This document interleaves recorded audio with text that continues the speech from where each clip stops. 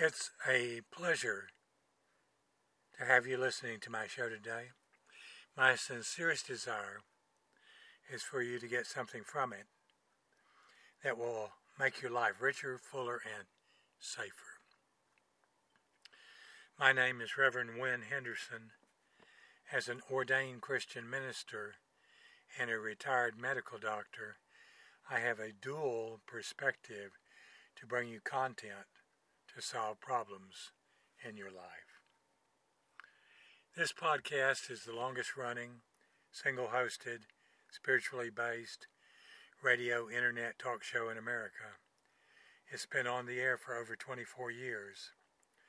I bring you information about the disease of addiction, about your purpose in life, and investigative reporting on truth just below the surface. My show today is entitled Long COVID, and it was provided by Dr. Joseph Mercola. You can check Dr. Mercola out at mercola.com. Long COVID refers to symptoms that persist for 4 or more weeks after an initial COVID-19 infection. Many are also reporting long COVID symptoms after getting the COVID shot. Symptoms of long COVID include, but are not limited to, brain fog, memory problems, headaches, blurred vision, loss of smell, nerve pain, heart rate fluctuations, dramatic blood pressure swings, and muscle weakness. The feeling of internal electric shocks are also reported. The primary difference between post-jab, long COVID, and long COVID symptoms after an infection is that in people who get it from the infection, early treatment was withheld and the resulting infection severe. Post-jab long COVID, on the other hand, can occur either after very mild breakthrough infection or no breakthrough infection at all. Several different theories about the mechanisms behind long COVID are reviewed, and as are treatment options. Swiss research has found the rate of subclinical myocarditis is hundreds of times more common than clinical myocarditis after mRNA injection, and all mRNA shot recipients had elevated troponin levels, indicated they had some level of heart injury, even if they were asymptomatic. There appears to be extreme reluctance to addressing post-jab long COVID symptoms publicly. Why is this? It's all about protecting the vaccine industry, which is now merged with and become the experimental gene therapy industry.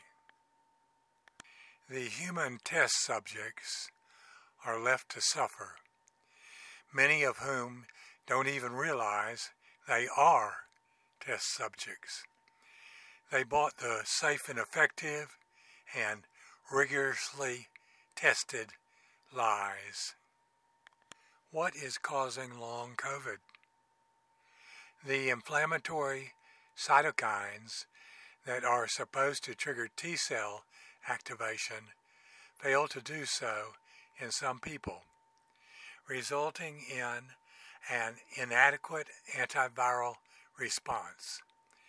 Instead of T cells, which are needed to quell the infection, B cells and a particular subset of monocytes are elevated.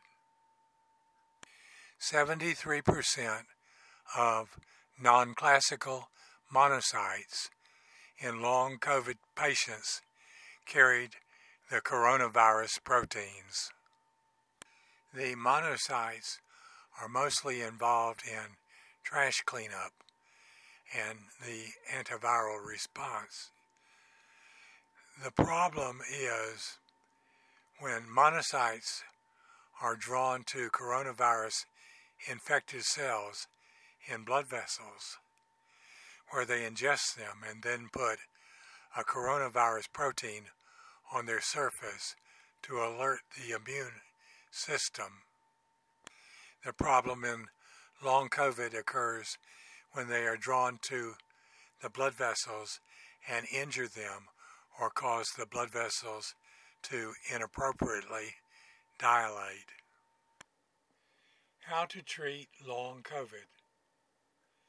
While treatment for post-jab injuries, which include long COVID-like symptoms, is still in its early stages, there is hope.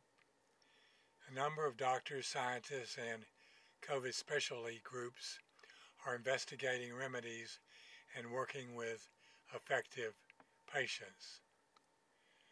You could go to the FLCCC treatment protocol. That stands for the Frontline COVID-19 Critical Care Alliance, which has developed protocols for both those struggling with long COVID and those injured by the COVID jabs. You can download them from COVID19criticalcare.com. No spaces, no capitals.